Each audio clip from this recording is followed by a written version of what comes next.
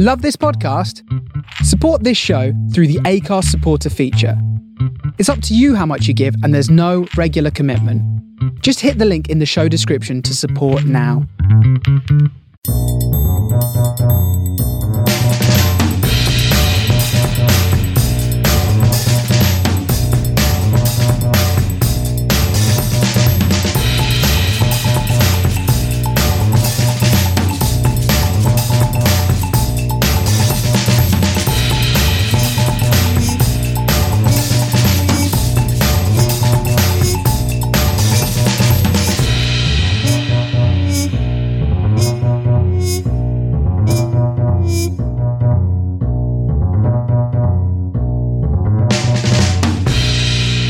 Hi and welcome to the 2 Pints of Maggots and Packet of Hooks podcast.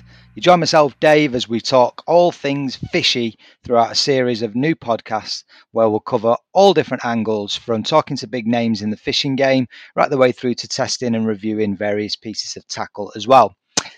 So my name's Dave and I've been an angler now for over 30 years, which is pretty scary when I think about it. I still remember the first time that I cast a line out on my local canal and got snared up with a little cheeky perch, and ever since then, to pardon the pun, I have been hooked. Now, not only am I an avid enthusiastic angler, but I also write a local fishing column in a paper here in Lincolnshire called the Sleaford Standard. You can check that out at www.sleafordstandard.co.uk online, usually every Thursday, and in the press as well. Alongside that, I also look after the media interests of a bait company called teddyfisher.co.uk, covering all sorts of ground bait and boosters and additives, etc. And that's all on the sideline. I would say in general, I'm a club angler. I'm an occasional open match angler, but more than anything, I just love getting out on the bank, putting fish in the net and meeting interesting people along the way. Now, these podcasts, it's not something that I'd really thought about doing before. I've been doing a couple of videos, which I really enjoy, over with the Teddy Fisher guys. Lots and lots to learn in that respect in terms of editing and content, and etc. And that's coming along nicely. And podcasts, it was actually the wife. She gave me the idea and said, why don't you get involved? We're in lockdown. We can't get out as much as you'd like, so give it a go. And she's right. If I can't go fishing, then reading about it, talking about it, watching videos, DVDs, etc. it is the next best thing. And actually, the podcast does make sense. So there's 4 sections really that we're going to be looking at during these podcasts. We're going to break it down into 4 areas. First of all, the press pack. We'll kick off each of these podcasts looking at the angling press over the previous month. Whether it be the big names of Angling Times, Match Fishing Magazine, etc., or whether it be even something interesting that I've found on social media. We can discuss, we can look at it and talk about what we found interesting. We're also going to have the main feature of our podcast called The Big Chat, and hopefully I can get some big names lined up where we can talk about their angling careers in the past, the present and the future, and get some real interesting chat on the go. And I'd love your interaction on that as well. So as I announce these names that are going to be joining me for the chat, I'd love it if you've got any questions you'd like me to pose, or whether any sort of anecdotes or stories. If you've met these individuals, they would be great as well. Third part of the show is going to be the tackle shed, and that's where we're going to get a chance to look and review any bits and pieces that I found that month that I've picked up on the tackle shop shelf and thought I'll give that a go. Whether it's good, bad or ugly, I will let you know, that is for sure. Similarly for you guys, if you've come across a piece of tackle that's really sort of transformed your fishing, has given you the edge or got you a few extra bites, then do let me know and I can sort of spread the word. Or if it's just been a load of duff, then again, we can tell the world about that too. Finally, we're going to have Listener's Corner, and that's when it's down to you. If you've popped in any requests, any questions, queries, if you'd like me to sort of pose those questions to anybody that I can across the fishing world, then we'll do that. So what we can do is we can cover off anything that you guys want to get involved as well. So I hope you like this series. I really do. It's a new thing for me. But I'm sure I'll enjoy doing it because it's fishing related. So more than happy to get involved. So let's crack on. Let's take a look at the press pack.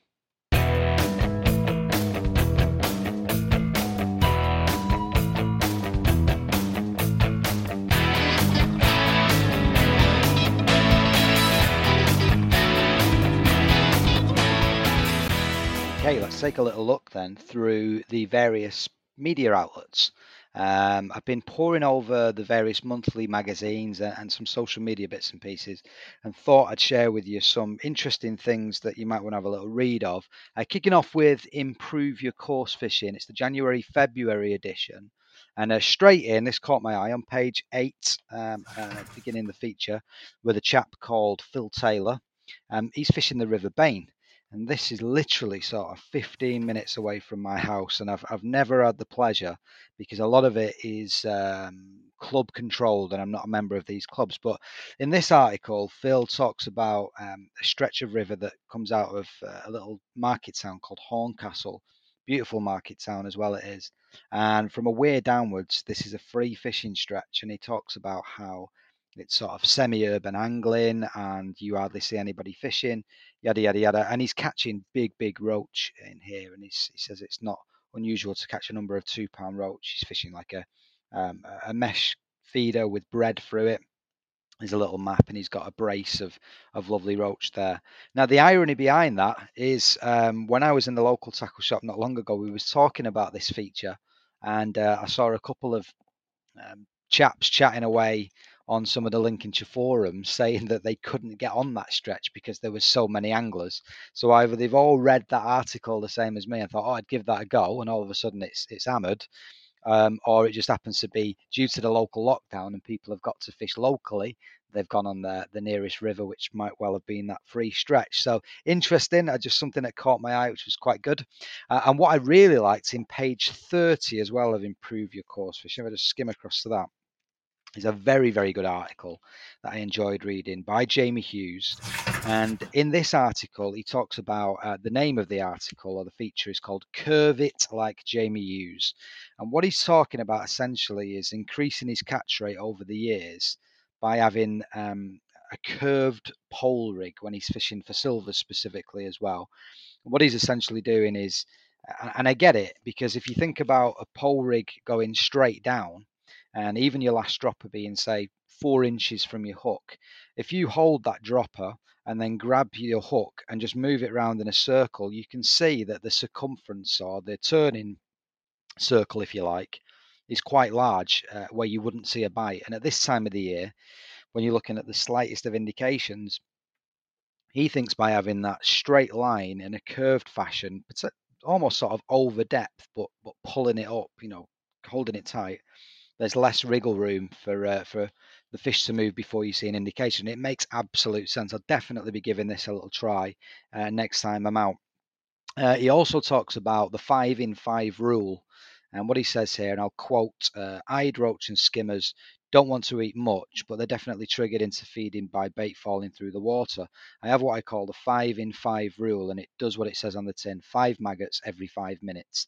I can completely relate to that as well. Throughout this winter, I've not shied away from feeding loose feed over the top of my lines. It might be that I've put in some ground bait or some pellets as a focal point on the bottom, but I've definitely been feeding over the top, just a couple of maggots every now and then to keep bait going through the water to try and catch the eye of the fish.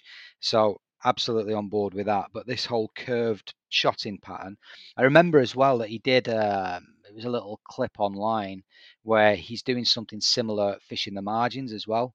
Whereas we like to sort of pin our baits down on the deck in summer, when fishing the margin over ground bait or loose pellets or whatever on commercials, he's almost sort of doing the same curved effect, and he's dragging it up the shelf, which again means that I suppose it's more of a bolt rig for the fish as well. But he's definitely onto this curve piece, so that was interesting as well. To be honest, Improve Your Course Fishing this month, really good. Loads of stuff in here that can sort of trigger ideas and trigger the mind. And I guess since I resubscribed to this quite a while ago, good thing it covers everything, having a good old read about pike fishing and predators and stuff that you wouldn't normally consider as well. And it's certainly not for beginners or pleasure anglers. There's loads of stuff that I've been getting out of Improve Your Course Fishing. Moving on to, let's get the next magazine, Match Fishing Magazine, page 102. I found it's an article right towards the back. If you are a subscriber, you pick up a copy of Match Fishing Mag. Page 102. It's always towards the rear of the magazine, and it is Matt's month. So Matt Godfrey does usually sort of 4 or 5 pages every month towards the back, where he's just great, isn't he? You know, when you read you see him on video, he comes across fantastic, very relaxed. You know, explains things in real layman's terms, and that translates onto paper as well. They're always a good read. There's the sort of the right element of humour alongside the seriousness stuff, and the tips to ensure that we can all catch a few fish based on his goings on. And in this one, he's fishing a mixture of a pole and a feeder on. I think it's on where was it? The Aaron Calder Aaron Calder navigation. So he's fishing like a feeder across and a pole line too. Huge bag of silvers, fantastic. So that's a really good read. The rest of Match Fishing is pretty much a much of a muchness. You know, the similar themes to the Improve Your Course Fishing one. There's quite a nice one actually, which caught my eye. F1s with Will Raisin, and he's using hybrid elastics are all the rage at the minute. I've been using the Preston one. Daiwa have got a new one that he's talking about there. Hybrid elastic, high endurance, solid elastic, and there's a white one there, 6 to 10, which is obviously similar to White Hydro. I imagine that might be worth a go. So that caught my eye too. So that's Match Fishing and Improve Your Course Fishing looked at. A couple of things online. I guess there was an article that popped up post the latest Angling Times, so it was online, and it's really stood out. There's a guy called, what's his name? I'll just open it up online here. Simon Daly and Roman Van. So a couple of guys that were out fishing, and this guy slipped the net under a £2 15-ounce roach during a trip to the Hampshire Avon. He says after an hour of baiting the swim with hemp, casting his maggot helicopter rig over the top, Roman hooks this big roach. As it was my second largest ever roach, I cracked open the cigars. There's a great picture of him there with this wonderful looking roach with a big fat cigar in his mouth there to celebrate. Why not? Good lad. Good on him, and what a fish that is as well. Funnily though, that does trigger my mind into something. I had a conversation with Dave Costa the other day, and he's been fishing a local water to him, and it's just around the corner from me as well, called Woodland Waters. And there's been a fair few blanks, which is unusual, but I think it's because of the weather that's up and down. You know, it's like a fiddler's elbow at the minute. So he's been trying to find a way of finding a lot of big roach in a couple of the lakes there. And he has been using a helicopter rig as well. He said there's been a fair few people blanking and struggling, but for some reason, a helicopter rig with a maggot feeder has been getting sort of half a dozen big stamp roach over £1. So that ties in with this guy's trip to the Great Ooze. So that's one to think about as well. What else did we find online? So, yes, in Angling Times this week, a couple of articles that caught my eye. Now, the first one, very interesting, straight into the paper, page 4. It talks about new world events in the pipeline, as I quote this here now. Freestyle feeder and street fishing matches are set for autumn. Essentially, what this is as we know, World Championship wise, we've got 2 formats, I guess, for course fishing. One being the sort of the pole and the rod and line, the traditional world champs, if you like, the float fishing world champs, if you want to call it that. And then we've got the feeder team. Now this one is a twist on that, because the feeder team, I remember looking into some of the rules, the FIPS rules that they've got to fish towards. There's quite a lot of stuff. You know, your hook length's got to be a certain length, and whether it's fixed or whether it's free running, lots of rules around your rig. Well, obviously this is a similar concept of a feeder match on a world stage, but it's freestyle. So I imagine you can use a method feeder, you can have short hook lengths, you can have free running, fixed, whatever it may be. I guess the clue's in the name.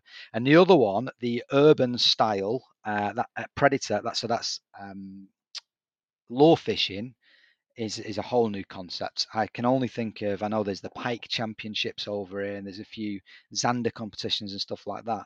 But in terms of a world stage predator match, it'd be interesting to see where that's going to be located. But that's something new as well. So they really caught me out straight at the start of the paper.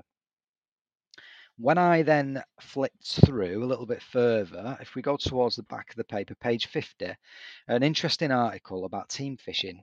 And it talks about, the headline being, if I can just find it, it talks about it, can we regain what team fishing used to be like, the glory days, if you like. And I suppose it's harping back to the times when there was 4 divisions when it came to the national championships, sort of 60, 70 teams per division. And obviously now we're at a stage where we've got the Division 1 and the Division 2. We've got the commercial national as well, or the Stillwater National as it's called.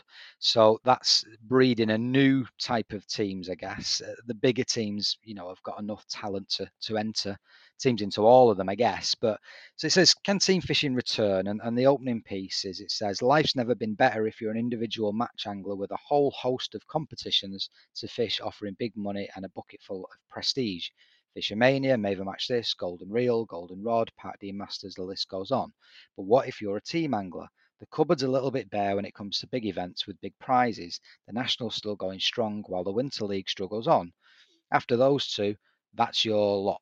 So what's gone wrong with team fishing? What can be done to revive its fortunes? We asked 4 team fishing anglers for their thoughts on why we don't seem to cheer for team fishing anymore and what needs to happen. And then you've got sort of opinions from Mark Pollard, Mark Harper, Martin High and John Whedon, all captains of various teams. Now, my opinion on this is, I can hark back. I remember fishing a national when I was 15 years old. It's the only one I've ever fished. It was, rabbits in a headlight moment. It was the Division 2. It was on the River Welland and Coronation Channel, with Middleton Angling Society. And it was absolutely massive. It was a huge event. I think there were 67 teams of 12. I remember I scored 33 points. I weighed in about 12 ounces. So I was about halfway up the section. Did my bit for the team. My old mucker Bob Price, legendary performance on the Coronation Channel. I think he finished 6th overall. And if you do the math, 12 anglers times 60 odd, something like 750 participants. So it was a huge event. And I don't know what's gone wrong from those days to where we are now. There's obviously more of a sort of individual focus on things, and it's a real shame. But I do think that things will change up again. I think if we get the venues where you can host those big matches again that are going to offer good sport, a lot of it's down to dwindling sport. Let's have it right. People want comfort. They want the ability to go to the toilet if they need to. They want a tackle shop on site. They want the car to be safe. And you just don't get that on these miles and miles of canals and riverways that are needed to host these sizes of matches. But what was really interesting was I received an email from the Angling Trust not long ago, because I was looking at submitting a team into the Stillwater National last year. And because I was still on their books as a registered team, they sent out a survey asking what the team captains' opinions were on creating a Division 3. And lots of questions around the format of this. Now, bearing in mind this was sent out to, I believe, something like 200 team captains that were registered with the Angling Trust, they received 19 responses, and mine was one of them. So for match anglers to then go and complain that they're not listened to, or their opinions don't count, or that they're discounted from the bigger picture, it's just completely wrong. It's because a lot of people just can't be bothered to sort of engage with the Angling Trust and give those opinions. Maybe because there's some, they think they're going to be ignored. I don't know. There might be some apathy around it, but I can certainly say I filled my bit and I give my opinions. And I thought, another division is great, but hey ho, team fishing won't grow when there's apathy around. That is for sure. But I'm pretty sure at some stage it will kick off again, and maybe not in those big teams of 12 and big squads and all the rest of it, but small 4-man, 6-man matches are still popular. Certainly from when I lived up in the northwest there, the Winter League was popular on various venues. The Angling Trust Winter League was popular as well. I've not seen so much here where I am now in Lincolnshire, but that's because I've not been out searching for team events just yet, and we've had lockdown and COVID. So interesting to think about. But that's a bit of a review of the things that caught my eye in the press. So hopefully you've enjoyed that. Let's now move on and have a conversation in the big chat. Teddy Fisher Baits specialise in the manufacture of fishing ground bait and additives. We combine a 40-year-old proven fish catching recipe and the experience of our skilled team. Fishing is an adventure, and here at Teddy Fisher we strive to make that adventure a success. go to www.teddyfisher.co.uk to see our full range of baits. Okay, so we've come to the part of the show which I think is going to be a really big feature of this series on our podcasts, which is called The Big Chat. And today our guest needs no introduction whatsoever. It's none other than broadcasting legend, Mr. Keith Arthur. How are we, sir? I'm all right, thanks, mate. The big chat. There's no one better at chatting big than me. Well, it's funny because when I was initially writing a few thoughts on what we were going to discuss, I thought we're going to end up doing more than one. That's for sure. If we want to get through it, we'd have about a whole series of chit chat. But to be honest, Keith, there's a little bit of a format just to give you a bit of an idea of what we're going to chat. It's a bit of a past, present, and future. So we can talk a little bit about how we know each other and sort of how you got to where you are today, I guess, and then think about what you're going to be you're getting up to in the future. But how have you been in this crazy time in this lockdown? Well, I'm all right, mate. I've managed to stay safe so far. I've not been out very much, to be honest. I've got your domestic situation with my wife who's not very well, but that's a different matter altogether. So I can't get out as much as I want to, but I don't want to get out because I don't want to catch it. No, 100%. And I think you've made a conscious decision to not fish as well. Is that right? Yeah. Yeah, no, fair enough. It's crazy times, unprecedented times for sure, but we've got lots to sort of look back on anyway. And I guess for the listeners, a little bit of sort of background between you and I can cast my mind back 26 years ago. If I throw that at you, it was a bleak November day, and I'd won a competition on Tightlines to have a day's fishing with you. And I still remember that day where I was stood outside the freezing cold outside Gilda's Tackle Shop, which is no longer there anymore, back up in Manchester. And we struggled, to say the least. What do you remember of that day? Well, I remember that Julia Hunter, who was our producer at the time, came from Failsworth. So we were able to visit her mum, which was a bit of luck. That's a bonus. Did you get any tea? Oh, yeah, and cake. Good. And I remember, as you say, it wasn't a very nice day. It wasn't a very pleasant day. And we went to Alexandra Park Lake. We did. Which is there was an occurrence while we were fishing that I'd seen before, and we weren't going to catch anything.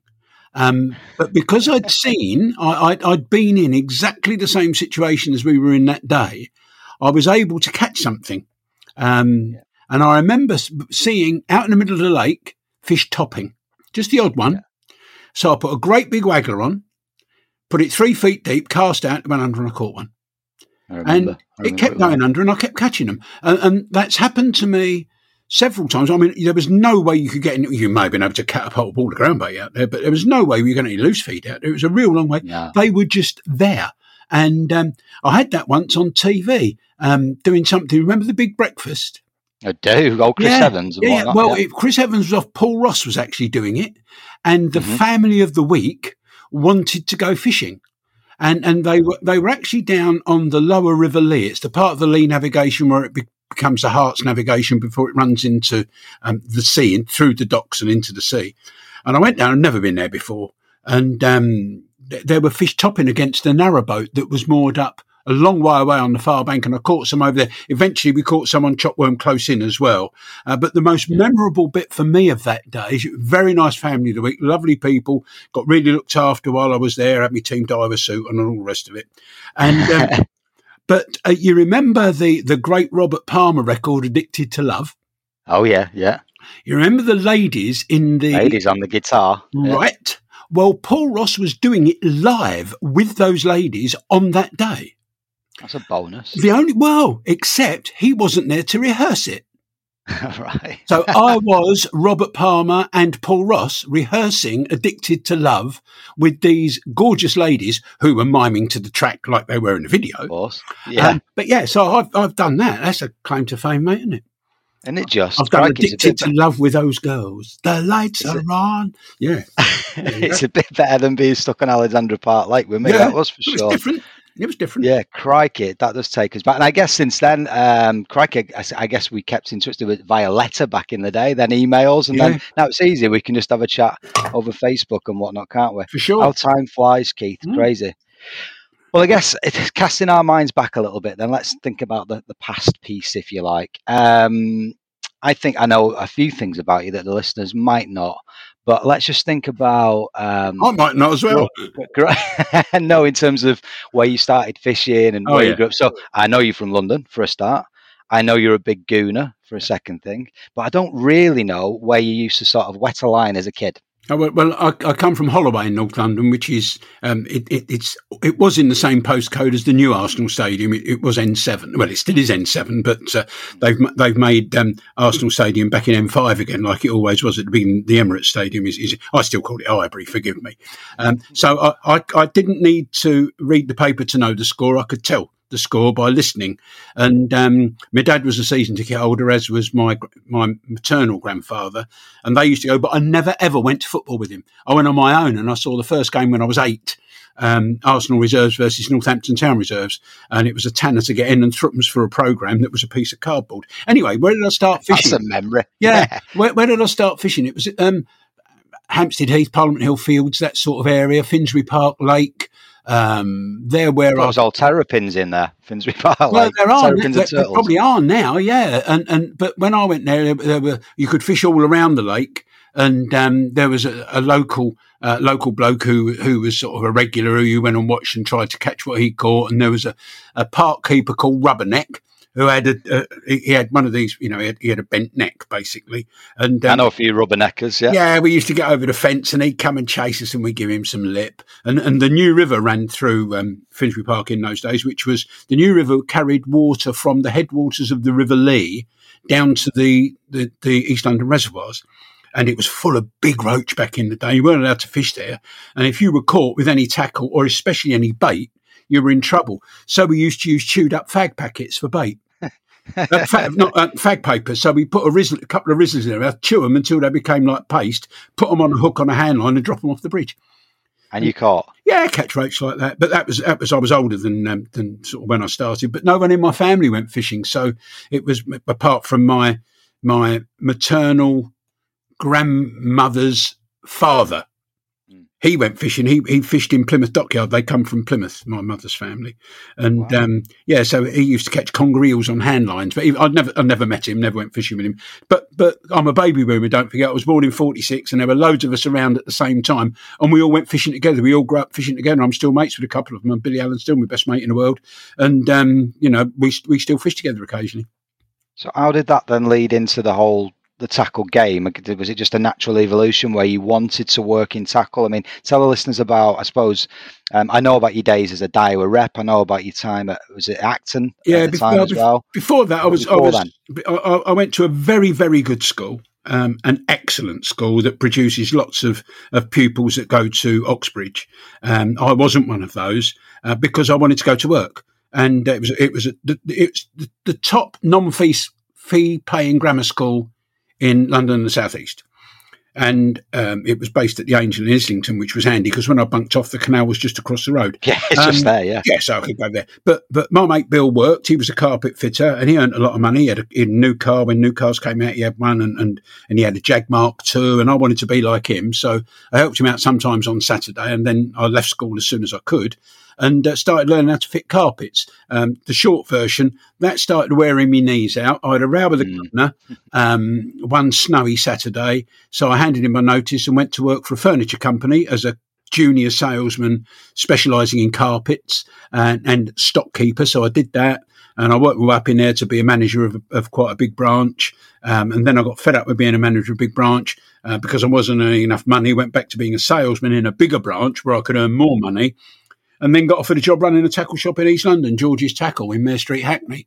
So I went and did that for a couple of years. He then bought another shop in South London, and I went across to South London to manage that. Then that got sold underneath me, actually, which put me off a bit. And ironically, it got sold to the man who now owns Mainline Baits. Is that right? Yeah. And he walked in. I didn't know him from Adam. He said, "Hello, mate, I'm your new boss." I said, "What do you mean new boss?" He said, "I've just bought the shop." I said, "Okay, then here's the keys," and went home. Yeah, I remember. I seem to remember us having a conversation years ago about. So there's some similarities. My old man, he used to be a carpet fitter. Oh, yeah. And his knees were on his way out. And then, do you remember me telling you a story about he worked at a furniture place as well called Waring and Gillows? I know Waring and Gillows, yeah. Waring and shop in London, yeah. Yeah, well, he was in the Manchester branch for years doing bits and pieces. So, yeah, I remember talking about it years ago. So then I guess tackle trade and then moving into the old reps game, I guess. Because when I think about you, if I was to associate you with a tackle company, although I know you're quite sort of agnostic, if that's the right word, I think Daiwa and Drennan. Yeah, well, I started. I left. I was reasonably good at match fishing. I started match fishing in I joined a club in '62. That was my first competitive fishing when I was 16, 17. Then I was there at the beginning of the famous Terrapins. We formed those, and we were a London match club, which means we fished to London rules, which restricted us a lot in open matches. Got fed up with that, started fishing open matches, got a bit of a reputation as a match angler, and then became sort of known as a specialist match angler. Left Ladywell Tackle, went to work for Jimmy Males at Acton Angling Centre. Opened a couple of new branches for him, sort of quadrupled his turnover in the first 3 years, and everything was nice there. Then I got a call from John Middleton, who was then the boss at Daiwa, said, "We've got a vacancy, come for an interview." I thought, brilliant, that's what I want. What year are we talking about here then? This was 89. Yeah. I'd already started to make the odd video, but anyway, this was 89. So I went for the interview and didn't get the job. All right, and he singled you out for it. Yeah. Oh, that's good. Anyway, I then started making these videos for Clean River. The first ones were I made in Ireland. I was there. I'll tell you exactly when it was. I remember the one on the ban. Right, it was Yern. The Yern near the Forum. Outside Lakeland Forum, yeah. Yeah. And I filmed 2, and Mark Downs filmed 2. And the second of Mark Downs' videos was filmed on the day of the Hillsborough disaster, which is how I'll never, ever, ever forget it, because I went up to the chuck wagon. We had a van that cooked us food and did stuff. I went up to that. The bloke running that and supposed to be cooking our lunch was stoned, and he was asleep there was a sort of sleeping bit above the driver's cab. He was a kip in there. So I put the radio on to listen to the football and heard it happen on the radio. That's to cut a story short. I then went to work for them, Clean River Fishing, worked there for 6 months, and Daiwa came back and offered me a different job, a different area. So I joined them, and I was with them for 5 years. Yeah, no. And I guess that got you out and about meeting loads and loads of people. Yeah. What was your territory, if you like? Oh, mate. Regional? Well, I live in Richmond in southwest London. Now, it wasn't southwest London, it was Surrey, but it's now southwest London. And my first territory went from Avon, when it was a county, so Bristol, basically, to Lincolnshire. Where I am. Long way. Yes, right across the country. And then Robin Morley came and joined the company, and he took the western half of my territory and left me with the eastern half. So I was eventually Essex, Suffolk, Norfolk, Cambridge, Lincolnshire, Nottinghamshire, that might be Huntingdonshire. Yeah, that kind of area. So it was a big patch, huge patch. I mean, I could leave home and have to drive 180 miles to my first call. If I was going to sort of Mansfield Angling and see Mansfield Angling, I'd walk in there and see John Dean running the shop and Colin Perry. You know, am I right in thinking that I think you told me once about, was he not one of the greatest float makers ever?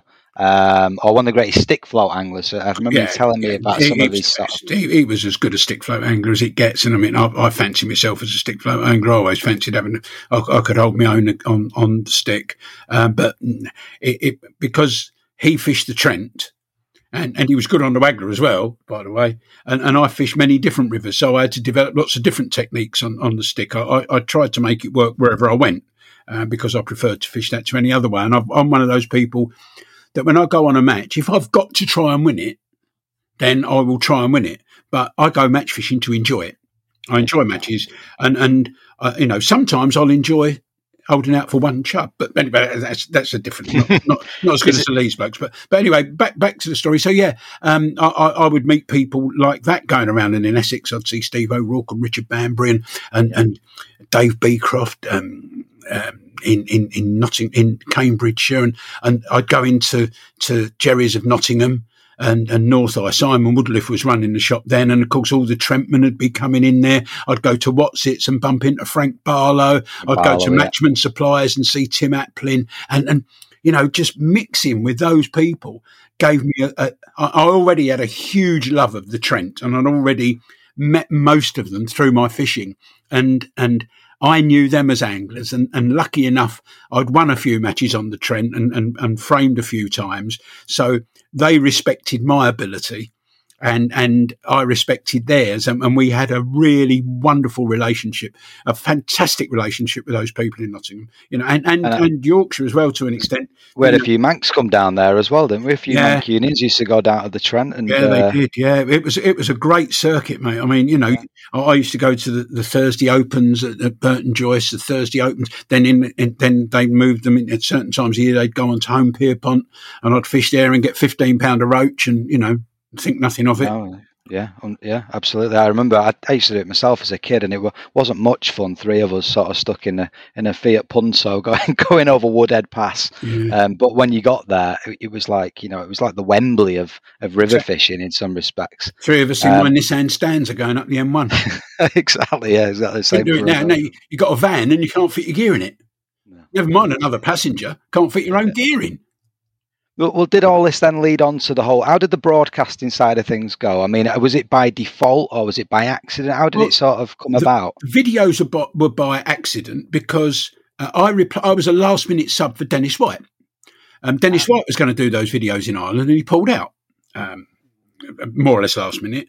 So I got into that. They thought I was reasonably good at it. So we did some more videos together. Then I went and worked for them for a few months before I got the Daiwa job. And I was sort of their technical director.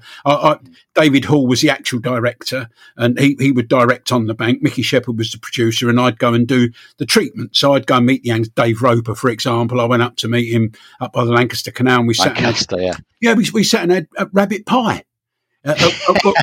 Rabbit pie and chips at Wood Plumpton in the pub there, and I did the treatment for his video. Treatment is like a storyboard, if you like. Yeah. So I was doing that. So yeah, that was really cool. Again, I met some fantastic anglers through that. Great, Jan Porter and all manner of people we worked with doing those. Bob Nudd, I knew Bob anyway through matches in the 70s when he was first starting his match fishing career. So I got to know those people and I enjoyed videos. I found it very easy to talk to the camera because I don't like showing off. I'm not very good at showing off, but I can be someone else. I don't mind standing up in front of a crowd and singing. I don't mind standing up in front of a crowd and talking, but I have to disassociate myself from me. I have to be someone else. So I could do that. I could look at a camera and talk to it like it was a person. And I look at a microphone and talk to it like it's me mate. And apparently that's a gift. Bruno Brooks told me that is a great gift. I've worked with Bruno. I mean, some of the people I've been fishing with. I remember. Yeah. So, so that was that. Anyway, I got asked by a company called Wire TV to do a programme from them. And they were broadcasting from Bristol. And I couldn't get there because I was working for Daiwa. This was in 1993. And they phoned me 12 times. And I said, no, mate, you're in Bristol. I'm just coming home from a day in Nottingham. I can't drive to Bristol now. Anyway, one Thursday night, I was driving home, got to Chiswick Roundabout. I was going to pick my wife up, actually. Her parents live where I live now, where we live now. And we lived in Wimbledon. She used to come over here all day to look after her parents who weren't very well. And then we'd go home to Wimbledon. So I was driving home to here. And on Chiswick Roundabout, mobile phones were about. My phone rang, could pick them up and answer them then. So I picked it up. Hello, mate, it's Darren Williams from Chrysalis TV. Listen, I'm really in the shit. That word can get out. I've heard it on Radio 5, so it's all right. I'm really in the poo-poo. I've been let down by a guest. Can't come in tonight, can you? I said, mate, you're in Bristol. No, he said, we've moved now. We're in Camden Town in northwest London, where, I've won several matches in Camden Town and the environment. On the whole region. Yeah, exactly. So I knew exactly where they were. They were just up the road from MTV. So where TVAM started. They were just up the road from there. So I knew exactly where they were. I said, well, I think so, mate, but I'll have to come in with work clothes. Well, what are you wearing? I said, I've got a blazer and a tie. Yeah, that's all right. So I went home, told my wife that I was going to go to this thing, drove there, went in, and Nicky Horn was the presenter. And at the time, he was presenting basketball on Radio 4, on BBC, on Channel 4, which is an unlikely thing because Nicky Horn is about 5 foot tall. And the irony. Yeah, you could see him interviewing basketball players. He almost couldn't hold the mic high enough. But anyway, he was doing that, and he's a well-known DJ. And he got me into Dire Straits and Bob Seger and the Silver Bullet Band before I ever knew I was going to be working with. So it was great to work with him. Worked with some other great presenters as well. Mark Webster, who's on TalkSport 2 quite a bit. I bump into Webbo when I go in there occasionally. A lovely lady called Kate Bellamy, who's left the industry now and is living the lovely life in Scotland. And we used to have some good tricks with her. And YTV was actually a consortium of cable service providers, people like Telewest, United Artists, etc., and they were putting out these programs during the day, like American chat shows, a bit of cable, a bit of shopping TV overnight, little bit of softcore porn sometimes overnight, and they were repeating the programs, like 6-hour block of programs being repeated 4 times. And this program was called Fisherman's Tales. And they asked me to go back, and I finished up having a regular bi-weekly slot with me and Dave Bird. So Dave Bird would do one week, and I'd do the next week. And if sometimes I'd have half hour to fill. They found, "Okay, can't come in tonight 9:30, can you?" Yeah, of course. And mate, I'll tell you something. Anybody wants advice about how to get on in life, say yes. And you're still doing the Daiwa gig alongside? Say yes as often as you can. Well, I was only getting 50 quid. Okay, right, yeah, fair enough. But say yes as often as you can to everything. Yeah. So, yeah, of course I can, no problem. And whatever the problem was, it wouldn't be a problem. I'd drive in and I'd do the show. Anyway, I'd done that for a year. And then YTV got notice that Sky Sports were opening Sky Sports 2, and they wanted to buy Sportswire, this 6-hour evening program called Sportswire. They wanted to buy their programs. They had Speedway, they had karate, they had English basketball, which was, as Benny Ashurst once said, it was in its infantory. Typical Northerner. Yeah. It only just started, English basketball, then Manchester Thunder, I think, whatever it was. Anyway, but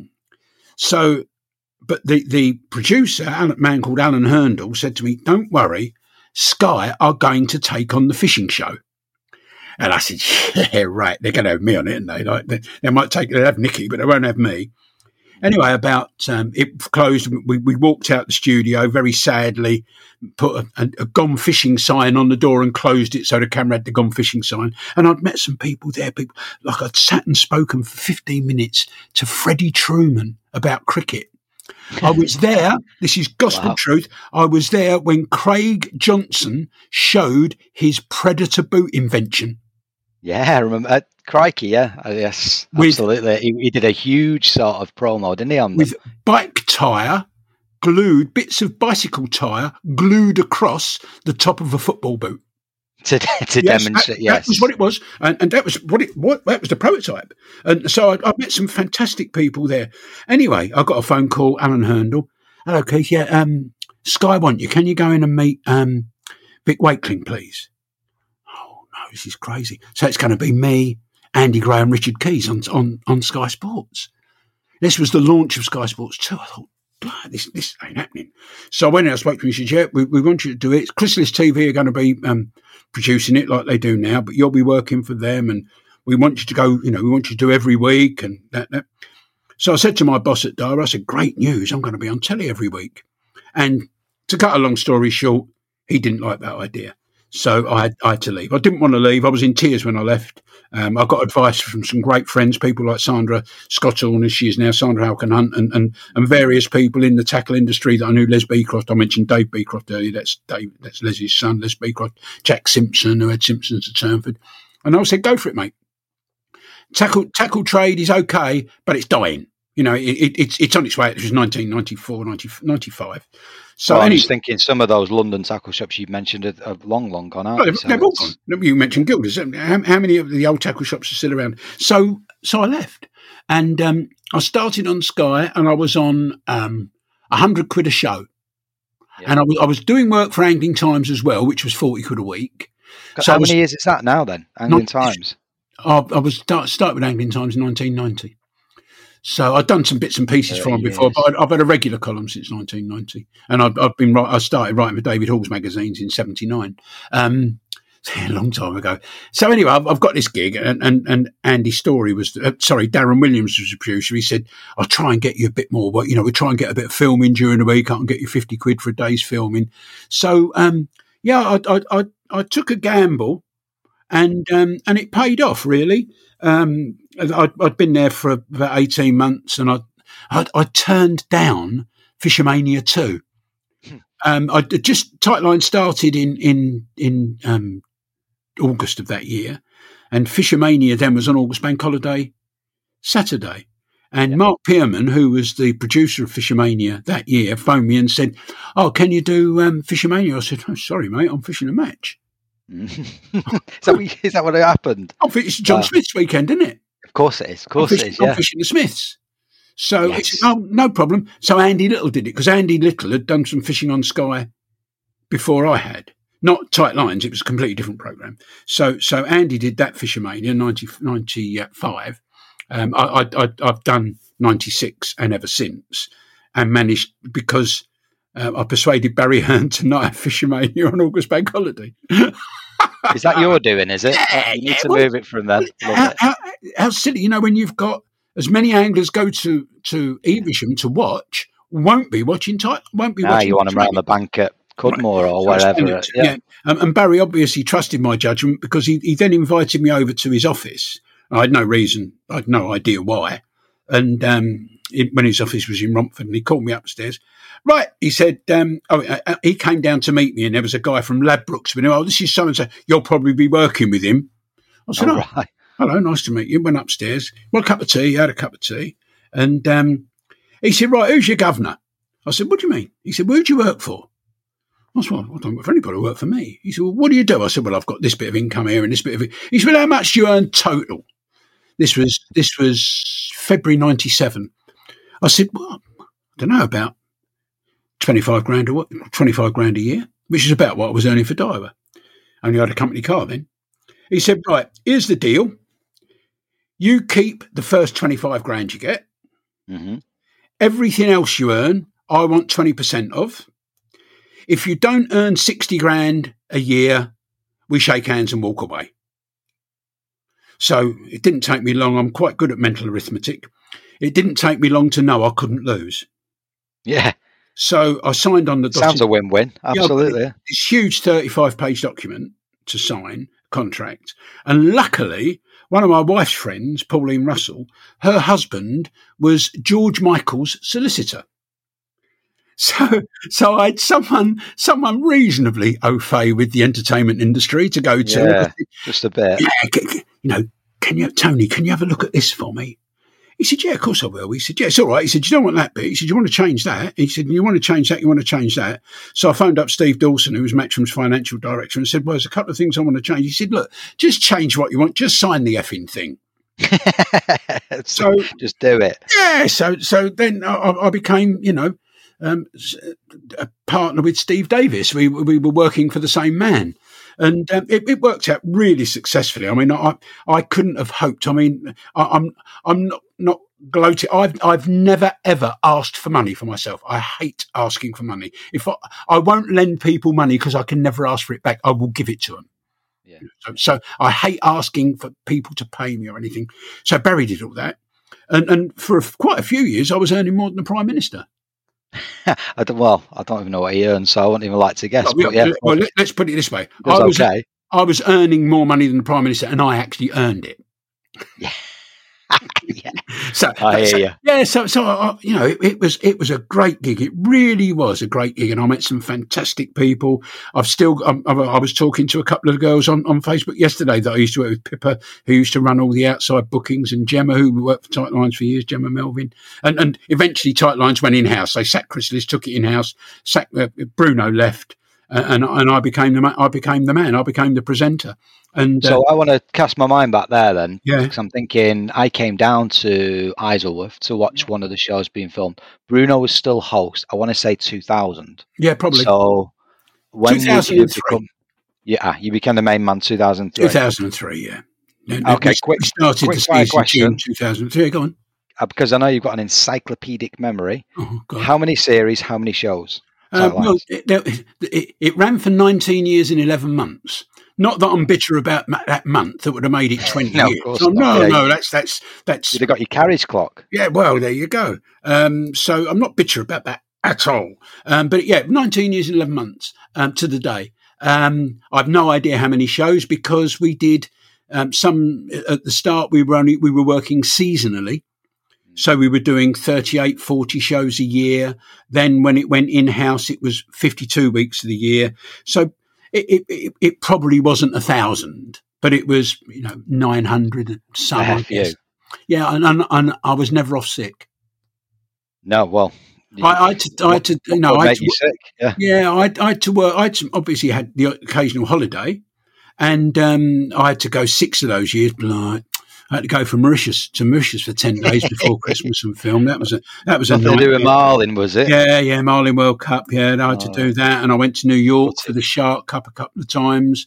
But I tried not to miss any shows, not because I was worried about missing them, but I enjoyed doing it. I don't tell anyone, but I'd have done it for nothing.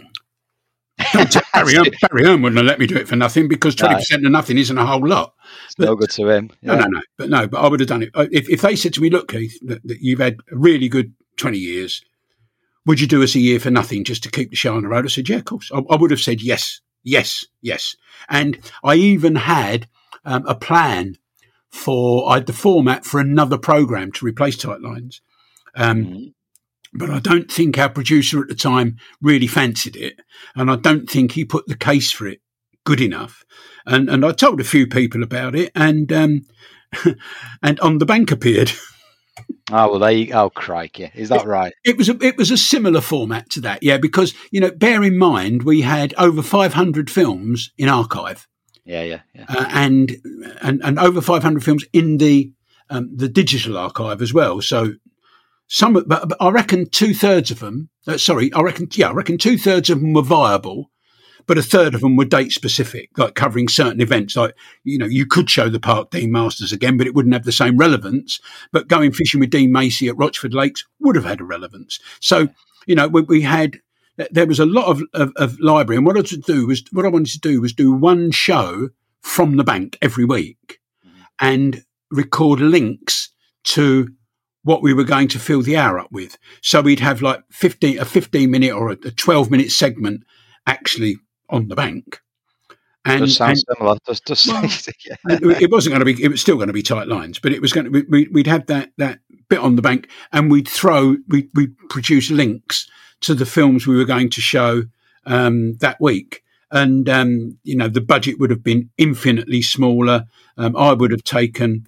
I was executive producer as well of Tight Lines, so I would have been able to produce it as well, and we could have run it with just one cameraman, didn't need a sound man really, and a bit of work inside. But no, that I don't think that got carried to the managing director with the same enthusiasm that I had for it.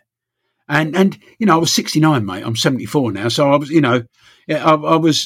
I was 69 years. So, how much longer did I want to, how much longer would I have been viable? How much longer would people have been prepared to put up with this silly old git sitting there telling them how to fish?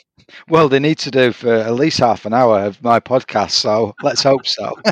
That's the Tight Line story. That's brilliant. I mean, you've really sort of, there's a few things there I didn't know about for sure. I guess then moving on to the radio side of things, now talk about relevance, because this is still pretty sort of fresh, I guess, when you sort of moved away. The amount of people that say, why did Keith leave? What's gone on there? What's going to happen with it? Maybe Nigel's not as engaging because it's mainly match anglers, and obviously that's not his area. Well, carp anglers, a lot of carp anglers. I mean, Terry the Tench was a regular caller, and Terry the Tench is Terry Hearn. I mean, Terry phoned me quite regularly, and there were lots of very, very good carp anglers used to phone me. Neville Ficklin used to phone in, carp angler, and of course more of a pike angler, more of a predator angler. But I got some written, and I was the only one who knew who they were. But, there was some real superstars used to phone in. But Nigel changed the format as well. The format had to change because TalkSport wanted it changed. But the potted version of that first show was 20th of June 1999. I was filming that morning in Scotland, lock-style trout fishing. Got to Glasgow Airport. My flight was cancelled. Tried to book on another flight. Couldn't get on another flight. It was a British Midland. Eventually begged the person on the desk, and she was shaking her head. She said, look, I'm shaking my head because other people want to get on this flight, so I'm making it sound very negative. Go through that door there and wait till I call you. So I did that. She called me. Yeah. I was in seat A1. Well, there you go. So that was all right. And then I got to Heathrow, got the Heathrow Express to Paddington, got in a taxi. I said, I need to go 101 Oxford Street, mate, which is where Talk Radio was at the time. He said, you'll be lucky. And I think the Stones were in Hyde Park on that day. So there was a big Hyde Park concert that I'm sure it was the Stones. Anyway, I eventually got to the show in time because it was an evening show then. And my guest was John Wilson. So that's how that started. And then it went to, they went over to a different, they made it a morning show rather than an evening show. Did you find that was better to engage anglers? Because I know you used to get a lot of people ringing in when they're actually on the bank. You wouldn't have got that in the evening, would you? It went to a Saturday morning, Sunday evening, and then it went to Saturday morning, Sunday morning, and Talk Radio became Talk Sport. They moved to Hatfields, which is almost opposite where the Anglers Mo used to be produced. It was there until I quit. And I quit because they wanted me to go from 6 till 8 in the morning to 5 till 9. And getting up 4:30 and going to work is early in the morning. Getting up 3:30 to go to work is late at night. Yeah. And I was losing my best hour.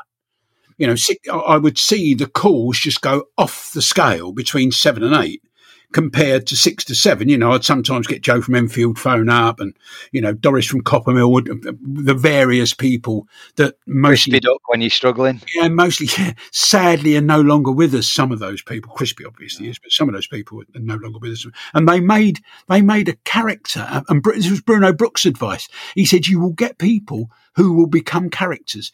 Cherish them.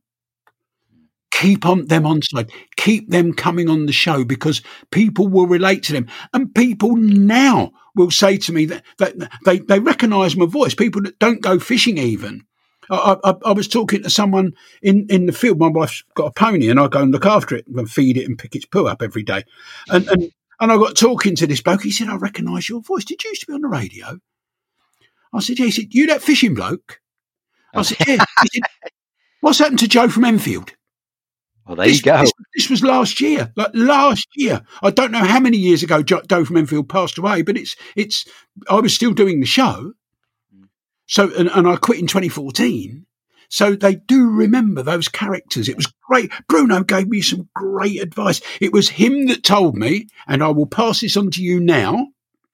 Never assume you've got an audience. Only talk to one person at a time. And when I hear someone come on the radio and say, oh, hello, George, hello, everybody, I want to strangle him.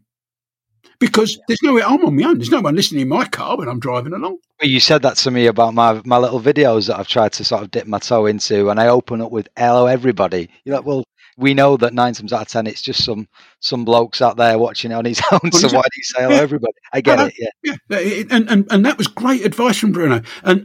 But I'm talking to you now, but if I was doing a recording of my own voice, I would be talking in exactly the same way. When I speak on the radio, I speak in exactly the same way. I've got no airs, no graces. I don't slow down. I don't comply. I say what I want to say, how I want to say it. And I've had some fantastic experiences. I did a few overnight shows at TalkSport, which were very good. And I tried to be devil's advocate. Like I'd put up an argument. And when somebody came in and argued against my argument, I would, they argued with my argument, I'd argue against them, like just being a devil's advocate. But I also had 2 salutary experiences early on Sunday morning.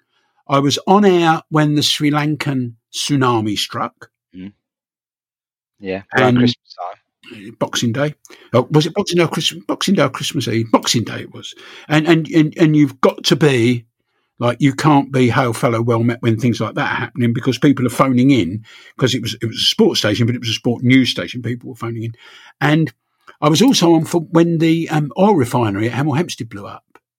Oh, wow. Bit close to the roll as well. I heard the bang as I was going into the studio, and we did the whole 2 hours with virtually no fishing in it. Because my niece and at the time my sister were living in Hemel Hempstead, I got first-hand reports from them. Yeah. I had a bloke phone up and say, I'm really worried, Keith. He said, my uncle's delivering there today. He said, and I don't know whether he's made it or not. And his uncle phoned in and said he saw it explode in his rearview mirror as he was driving out. Yeah. Now, they're life experiences, mate. And you know, I couldn't just say, well, I can't talk about them. I'm going to talk about, you know, fishing the far bank of the canal.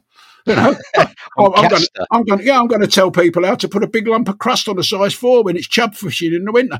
You know, and you can't do it, mate. And we had a few occasions we used to get Sky News do our news, and there'd be a few occasions when the news, the line would go down or the present, and I had to read the news. And when I was at my fabulous school, Dame Alice Owen School for Boys, it's now a mixed school. When I was at Dame Alice Owen School for Boys, they said to me, what do you want to do? And you know, you've got to have, I couldn't say I want to be a carpet fitter because I was obviously in the wrong school. So I said, I want to be a newsreader for the BBC because I'm very, very good. Something I'm good at, I'm as good at it as anything else, is reading out loud. Yeah. If you give me a piece of paper that I've never seen before, usually I can read it out loud with context. How I do it, I have no idea. I can read a book. I would love to record The Old Man and the Sea. Charlton Heston got there first, but I would love to record a version of The Old Man and the Sea. One of my favourite books. Exactly, because I can just read it. And I can, you know, I'll pick up McCarthy's Bar. I'll open it, random page 196. I'm descending through clouds as I zigzag down the mountainside. Golden yellow ore, shiny from the rain, gleams through the rock that borders the road. I'm hoping for lunch, but Australia's celebrated Pacific Rim fusion cuisine may not have made it this far. See, I can just pick it up and read it like that. And I just did that. I've never read that. I've read that page before, but never out loud. And I've not picked that book up for probably 5 or 6 years. But it's just using it to prop something up on, I think. I was. No, I couldn't do that. I've got Ivan Marks and the Likely Lads is propping my mic up, and the Oxford Modern English Dictionary is propping up my iMac. That's what I've got an acoustic shield that goes between me and my computer to stop my voice bouncing off the screen. I've got a pop shield now, but that used to stand on that because they're the exact right height. So I've got that talent, and I used to read out loud at school, and I won the Chumley Reading Prize. I won the school reading prize. So I had to read a lesson at the service of 9 Lessons and Carols at St Mary's Church in Upper Street, where the Reverend David Shepherd was the vicar at the time who opened the batting for England. Ah, okay. Yeah. Name rings a bell. Yeah, long time ago, mate. That was in the probably late 50s, I guess. Well, I guess then, with talking about the past and coming into the present, with these vocal skills of yours and all the ideas probably that you've still got to offer. I know you've said a few times that you're a bit of an old dodger nowadays, but what are you up to? I mean, I know you're doing the podcast piece. I know you're doing that. You've got some great guests, and I guess this is probably where I got the inspiration to try and do something myself. But you've got the Get Hooked on fishing concept that you're currently working with. I'm chair of trustees of that charity. Yeah. Tell us about those two things then, your podcast and the GHOF. Well, the podcast, I was approached by a man who I respect a lot, who was a great presenter on BBC Radio, who's now set up a business production company, and he does some work for TV, but a lot of work for radio and for apps and things like that. And he asked me if I'd be interested in doing it as a joint venture. If it makes money, then it will make money. If it doesn't make money, then I enjoy doing it. And I enjoy doing these things anyway. And he enjoys doing it, and it's given him another string to his bow. Yeah. And so he asked me if I'd do it. He said, what do you want to call it? So Fisherman's Blues didn't go bad as a title for the radio show. We obviously can't use that. So I went to one of my other favourite Waterboys tracks, Strange Boat, and decided to call it that. And there is a line in it which appertains to all anglers, I think, carrying the strangest crew there's ever been. So I thought, it's that'll do. Yeah. So Strange. Well, I can't use the music from it, unfortunately, because although I've tried to contact Mike Scott, he doesn't do direct messages on Twitter. But I've tried to see if we can use the music, because I think Fisherman's Blues sold a few albums. through being Fisherman's Blues on TalkSport. I'm sure, and that's where I got the name from. I'm not hiding that. It was the Water Boys' inspiration to call it Fisherman's Blues. You know where my name comes from for this podcast, don't you? Go on. 2 pints of maggots. 2 pints of lager and a packet of crisps, please. One of my exactly. One of my very much great actors. When I was sort of growing up, coming out of teens and becoming a man, if you like, some real good memories. So it's a nice little play on words. Fantastic program. Well, good luck with it, with the old podcast. I know it's going well so far. Yeah, it's going all right. Get Hooked on Fishing. Obviously, it's a real struggle with charities at the moment. One of our project former project manager, has just been sentenced to a stay. Unfortunately, not as Majesty's Leisure. He's been given where you going with this? Well, he's been given a suspended sentence. He defrauded one of our projects in quite a big way, and he was sent out last Friday. So that's been a bit of a traumatic experience. We discovered the offence 49 months ago. Oh, that's sucky. That's dragged its heels then, isn't it? We have to report it to the Charities Commission. The Charities Commission made us report it to Action Fraud UK. Action Fraud UK reported it to the Police Fraud Squad. They got involved in the October of that year. They seized his electronic digital equipment and went through that and found loads and loads of damning evidence that we didn't even know about. And the case has taken a very long time. COVID hasn't helped, but COVID, anyway, that's what. So it's very hard overcoming that problem, but we have overcome it. The work of our CEO Sarah Collins, who basically runs it single-handed. She does run it single-handed, She runs it single-handed. Has been unbelievable. She's managed to keep the charity's head above water during these times. We get some funding from the Angling Trust, from the Environment Agency via the Angling Trust for participation work. We get some funding from School England for working with disadvantaged people. Social inclusion is what we do. We're all about social inclusion, and we get several groups coming to our various projects. We've got one in Scotland, one in the northeast of England, one in the West Midlands, and North Allerfields in Ealing in West London, and we get crowds of children coming to them, naughty children. You can tell they're naughty children because they've got £400 trainers, £500 tracksuits, and iPhone 11s and 12s, and you can tell how they've been naughty, some of them, and we try and get them back on the road, and we've done it. We've had several of our customers, if you want to call them that, have begun working for the charity. They've become mentors. They've got work. A couple of them have gone to work for the council. Several of them have got apprenticeships. Some have got apprenticeships in fishery management. Others in more rudimentary basic skills. And there's obviously we probably had failures, but I can't tell you about those because I don't know about those, because they don't tell you when they go to prison or get murdered or anything.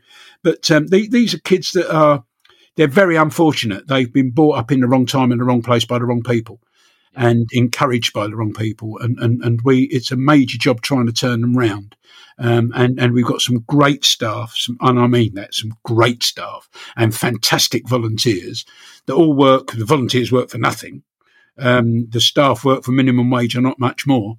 And they do superb job. And if anybody's got any money they don't need, Get Hooked on Fishing would greatly appreciate it.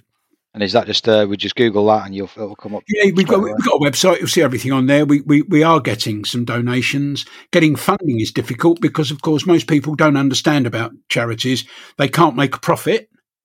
You can get donations and you can spend the donations on what you like, but funding is very different. So we will apply for the Mayor of London's fund. We got some money from the Mayor of London's fund, and they had a specific thing to do with that money, and we have to show them where we've spent every penny of that money.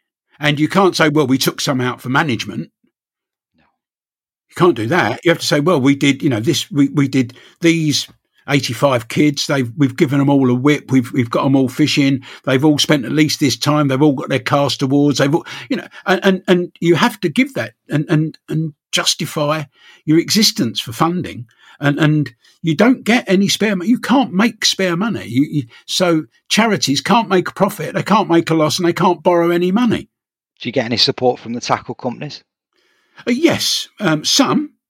I mean, I suppose in a certain way, because I'm me, most tackle companies that I've phoned up have given me what I've wanted. Yeah, I was going to say, you can call in a few favours, can't you? I'm not very good at asking for things. I've got some. I mean, there's a guy just recently, he put on Facebook that he makes floats. A chap called Ian Everett makes floats, and he said, I've got some discontinued things and some slightly damaged stuff and funny colours. Any charity wants them. So I said, yeah, we'd like them. And loads of people criticise me asking, because I'm me. They think I get everything, thrown at me for nothing anyway. I know you don't. Crikey. Yeah. And Ian, just a normal bloke. You don't go around sort of lauding it up saying, I want this, that and the other. Absolutely not. I don't think I've ever said, who I am. No, I don't think you are. Not in my experience, not when I've been with you. But Ian sent us some stuff, and it's fantastic stuff, and it means a lot to our charity. We break a lot of pole floats. We break a lot hooks to nylon. I mentioned to someone about hooks to nylon to Gary Barclay at Drennan, and I shouldn't. He was very generous. I'm not going to say it. Everybody I've asked Daiwa for stuff. Glasgow Angling Centre, Fishing Megastore are fantastic to us. They give us brilliant amounts of. They do us silly prices on stuff, or they give it to us for nothing. But I don't like saying it because everybody else gets on their case, and we're a special charity. We are a special charity. We don't just get kids into fishing. We don't just, Les Webber's Angling Projects is a special charity. He works in a very different way to ours. Hasn't been a charity for very long, actually. But he works in and I support Les, he works in a very different way to what we do. But it's a special thing for angling to turn bad people into good people.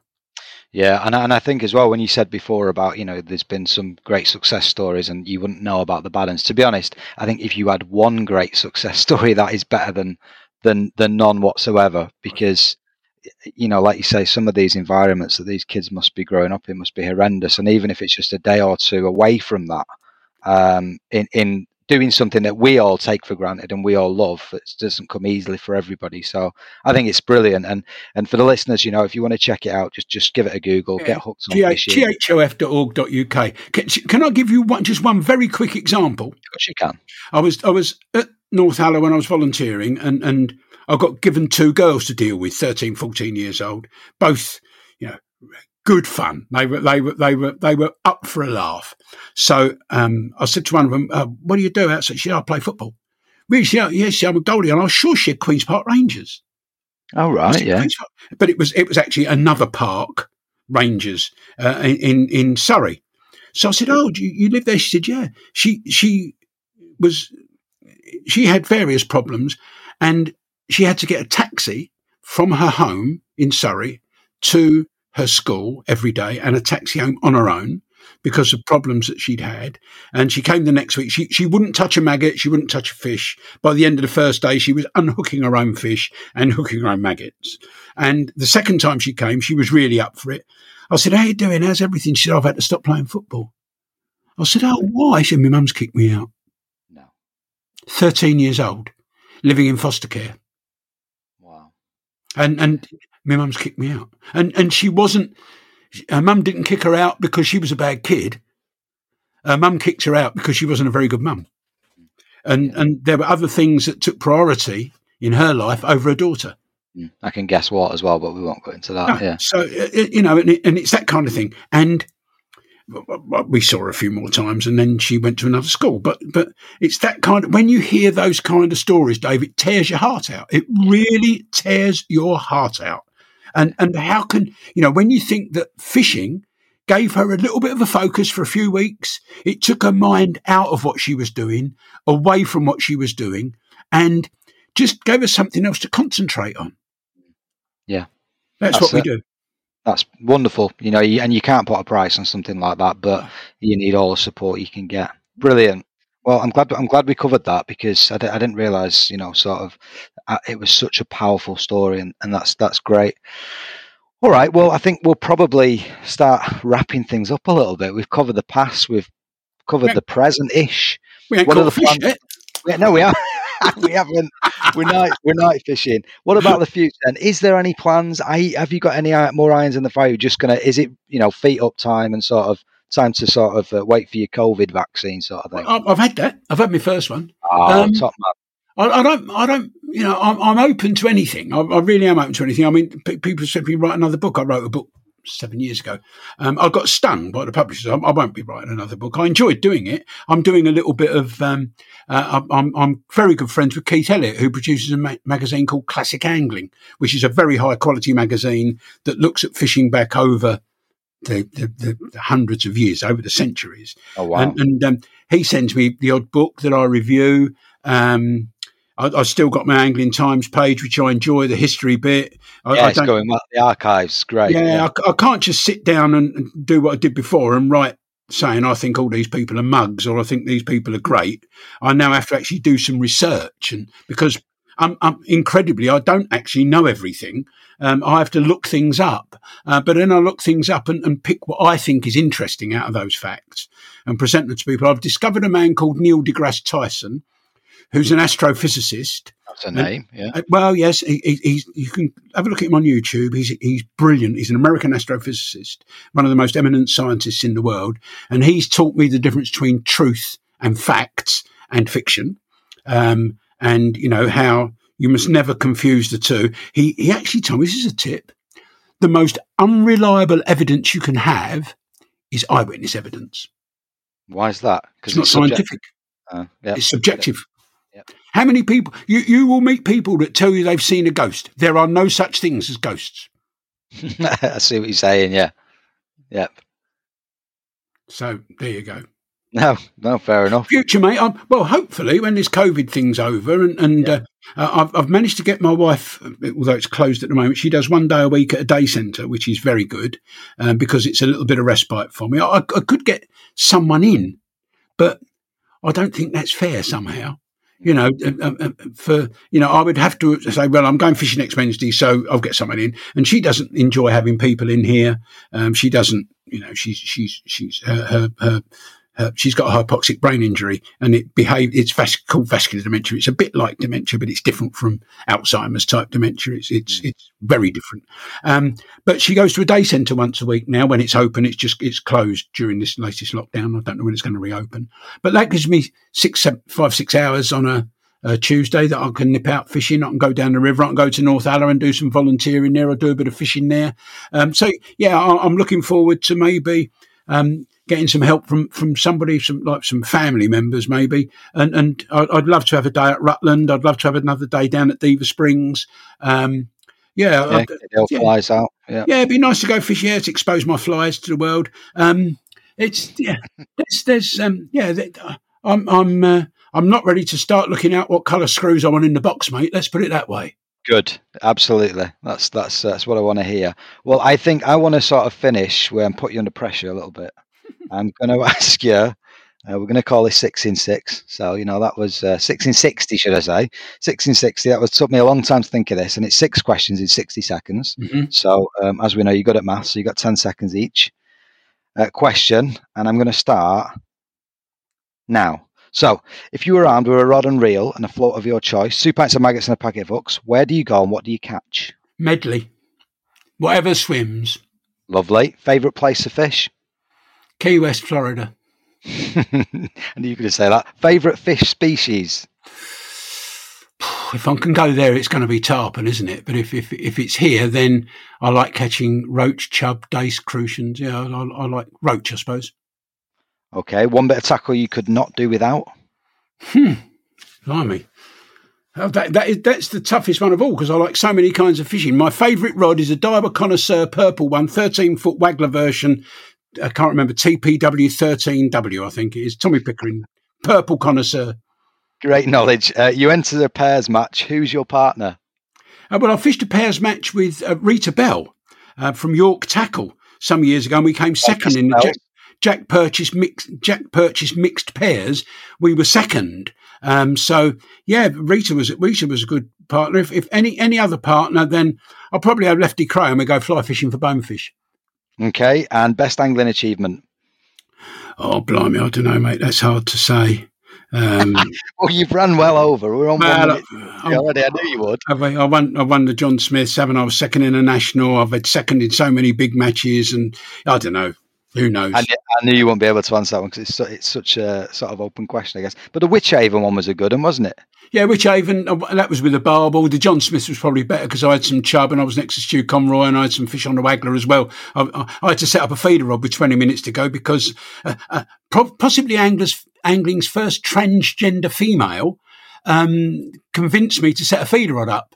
And I probably wouldn't have won it without setting the feeder rod up. And but that's the first transgender, somebody I admire a lot. They had the guts to go from man to woman, having been a Marine commando. Oh, wow. Crikey, that is a story. That's a story for another time. I think we've got another story for another time when we talk about a little bit. I think you had something to do with the development of feeders, did you not? Yeah, Block M feeders. Yeah, they started in London in the old LAA days. That's a full story on its own. It is indeed. So I think we're an hour in, and it's been an absolute pleasure, Keith. We don't get to speak enough. I know we chat on Facebook and bits and pieces, but we must do this again soon. So I guess on a final note for the listeners, if you had one piece of advice, any top tip to pass on, what would it be? What for fishing? No, I've given the advice, mate. Say yes. That's fine. If you can say yes to somebody, say it because it will make them feel good and it will make you feel good. Well, that will do for me. Thank you very much for your time, Keith. It's been a pleasure. You're welcome, mate. I'm not doing another one. Oh, all right, and I will. Say yes. Thank you. Yes. Cheers. Bye. For all your fishing needs, be sure to check out Fishing Evolution. Boasting 2 floors of branded displays, visit our recently expanded superstore at Hadley Road in Sleaford, where we offer a huge range of tackle from all of the leading course and carp brands, such as Nash, Fox, Korda, Drennan, Preston, Guru, Daiwa, and many, many more. You can also follow us on Facebook and Instagram, where we share all of the latest news and updates about products available in store. Okay, let's have a look in the tackle shed then, and some of the reviews that have caught my eye in the angling press this month.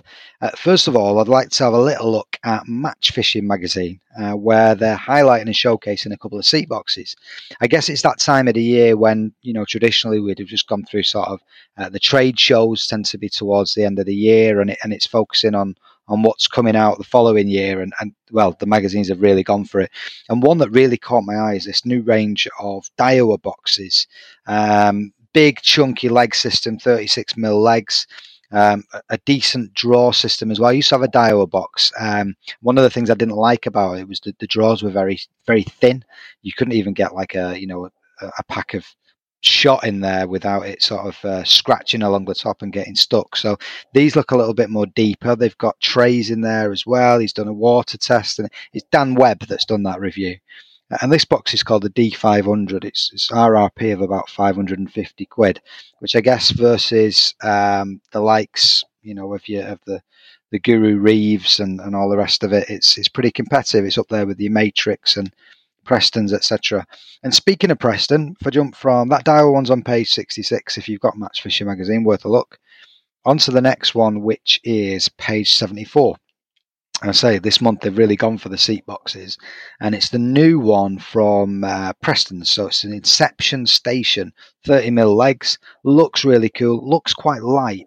I'd quite like to sort of get my hands on one of these, just see how heavy they are, because I think one of the problems with all these boxes nowadays, of course, is just the sheer weight of them when they're empty. This one claims to be 16 kilos when empty. So what's that? 30, 32, 34 pounds. So in theory, not too bad, but I guess once the winders are in there, etc., I'm not sure. But they both look really, really smart. And this one's coming in at 449.99, so 450 quid for the Inception. So they both really caught my eye, quite interesting. So if you're on the lookout for a new box, it might be worth a spy there. Moving on to, I guess, tried and tested from myself. What have I found this last month or so that's been a great buy or made any sort of difference? I guess I'll start off with clothing, and I've mentioned it on my Facebook page not so long ago. I used to have this Matrix winter suit, thermal suit. Brilliant, it's lasted the test of time. I've probably had it about 6 or 7 years, worn it every winter. It's had some hammer. And over time, I found myself, the waterproof rating of these big thermal suits are not great anyway. So I was spending more and more money using Nicky Wax and waterproof spray and all sorts.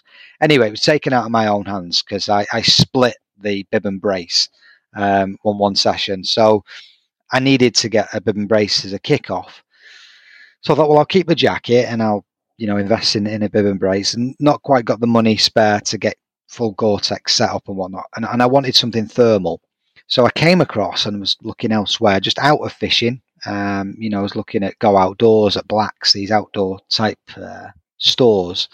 And actually, I came across this Savage Gear, which is a Predator brand. And for those of you that do a bit of predator fishing, I'm sure you've heard of them. I'd not, I haven't got a clue when it comes to predator gear at all. But it was Heat Light was the name of the bib and brace. And you can see it's got like a silver reflective, almost like a foil effect running through the bib and brace. I thought, they'll do, give them a go. 60 odd quid, I think I've got from Go Outdoors. And you know what? Brilliant. Warm, comfortable, loads of pocket storage in the right place. Get your boots on easy enough. Just well designed. I thought, well, I guess predator anglers are on the move a lot. So it all makes sense. So no, it was so good that I actually flogged the thermal jacket, stuck that on eBay, got rid of that one, and I bought the jacket from Savage Gear as well. So I got the full setup for about, I think it's about 150 quid, something like that, if that. 140 quid, I think, for the two. And again, if I get sort of 6-7 years out of it, like I did with my Matrix suit, great. But this one feels even more robust and not as chunky as that Matrix jacket that I had. So that's one that I would highly recommend, is the Heat Light gear from Savage Gear. Next up, I guess, is some socks. So in my haste, I've got some sealskin socks. I've got some big, fat, chunky numbers. I've got all sorts that I've worn over the years. But I was out and about and I saw these new Preston Celsius ones. And obviously, like you do, you fall for the branding. They look smart, the blue, black. I think they were $11.99 for these new Preston Celsius. And they're okay. However, again, in my other haste, when I was out and about and I saw just before Christmas some Ski-Tex socks. They're called Ski-Tex North Pole. Now, Preston socks $11.99, Ski-Tex North Pole socks £5.95, half the price, just as good. But it's getting to a point the other week where it was so cold, I actually stuck both pairs on because it's been that freezing. But that's just something I thought I'd throw in there.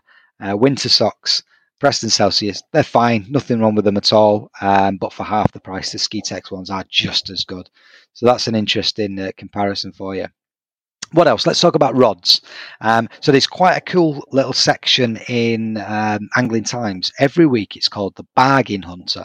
So tackle editor there, Mark Sawyer, it looks like he's sort of poring over the net, checking out different outlets for these sort of bargains or where there's big savings. And one really stood out for me, and it's a Go Outdoors offer for a Daiwa Ninja 11-foot feeder rod. And I'm a big fan of the Ninja range. I've got two reels, one in 3,000, one in 2,500 size. So pretty much anything from Daiwa is reasonable gear.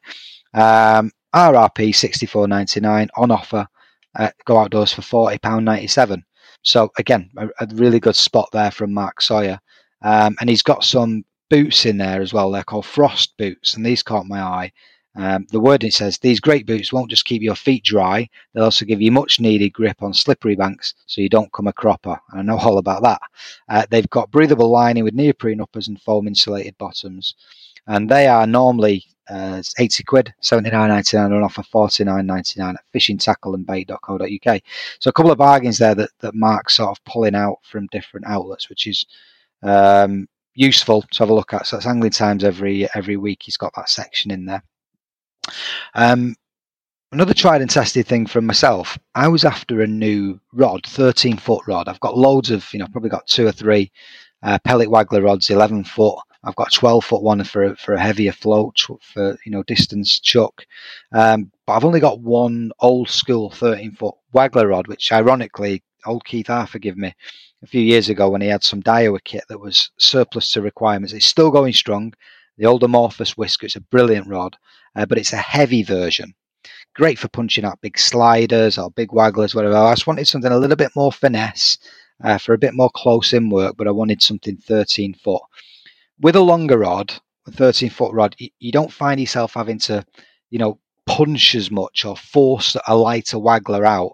You can get away with lighter lines, and it's just scaled down. It's nice for this time of year.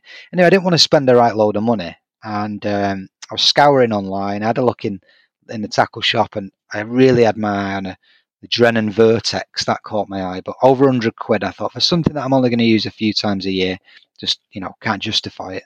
So I come across this rod, and I've not bought any gear from Leader for years and years. And I looked into it. I thought, well, Leader, let's think about Leader. They own MAP, which are obviously a huge brand. They own Witchwood and a couple of others, so it's got to be reasonable, surely. So I took a punt on a rod called a Leader Concept GT.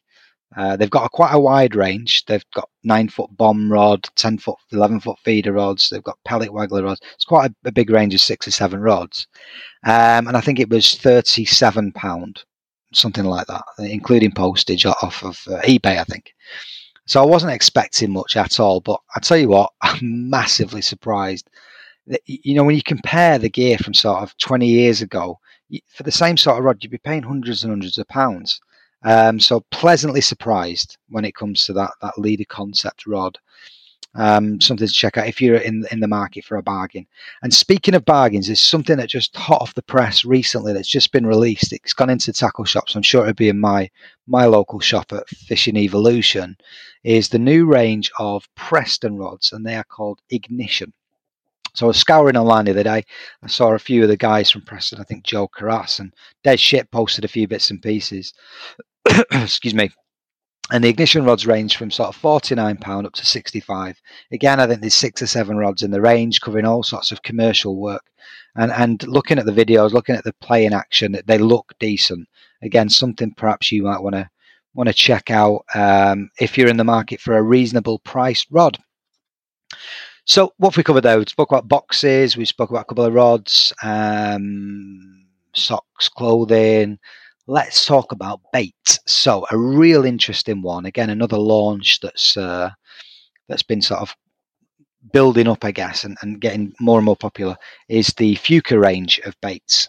I first saw them advertised probably about 4 or 5 months ago with quite a funky advert of this guy going into a tackle shop and then there's all this sort of strange storyline to it where, being ripped off for buying bags and bags of pellets and whatnot. And what he's done, long story short, is he's bought these couple of bags of Fuka. And the idea is, of course, you can feed it as well as on the hook, yada, yada, yada. So I thought, well, like most bit of branding, I fell for it. And I got, I think, 3 bags off of Amazon for £5.75. And I've used them now and then on the hook. There's a white, a red and a yellow that I got. And I've used them a few times on the hook as an alternative to pellet. I've had a few fish, but I've never fed any. And when you watch all the adverts and all the sort of the spiel about the bait, it's all about, feed and use on the hook, and that's the versatility, etc. And the reason why I haven't fed any is an interesting subject, and it's one that I've investigated a little bit, is because are they classed as a pellet? Or are they classed as just a hook bait? Or what is the thinking? Because I've used them on venues where you've got to use fishery pellets. So I thought to myself, it's a match. If I start feeding these Fukas by hand, is somebody going to think I'm feeding pellets? Are they classed as? How does it work? So I got really confused. Anyway, they've released a new black version as well. And I've bought a bag of them, and I think I will use these and feed them because they look perfect to accompany hemp seed. So next time I can get onto a river, when we're allowed to travel, out of the area, I can go on a river, feeding hemp, trying one of the black ones on the hook, because hemp can be a bit fiddly keeping it on the hook, and this might be a solution. And for the sake of a couple of quid, it's worth a go. So the Fuka ones, anyway, as I say, and I've asked the question. So I've gone and spoke to a couple of fishery managers, owners, whatever you want to call them, and asked the question. So first of all, I went to Aaron Aaron Grantham at Lindholm Lakes, and I asked him the question, and he said, absolutely not. You don't feed Fuca at Lindholm because they are pellet form. And the only thing that you feed which is pellet form are our fishery pellets. So we answered that pretty straight out of the blue and pretty sort of robustly. So that was the end of that. Okay. Next, I spoke to Simon Bosworth at Docklow Pools. I asked him the same question. I said, Si, what do I do if I come down to the fishery and I've got these Fuca pellets? Can I feed them? What do you class them as? And he said, nope. They look and feel the same as pellets. You can only use the fishery ones. However, you can use them on the hook. And to be fair, Aaron said the same. You can use them on the hook, but you can't feed them. So it's a really interesting one with the Fuca baits. So what we're going to do is we're going to put these questions to our next guest. Next week on the next podcast that we do, we're going to have the absolute angling god that is Mr. Tommy Pickering. And of course, he's involved now with Fuca baits. So I'm going to ask him the question around the whole pellets versus feeding versus all the rest of it. And then see what he's going to say about Fuca as well.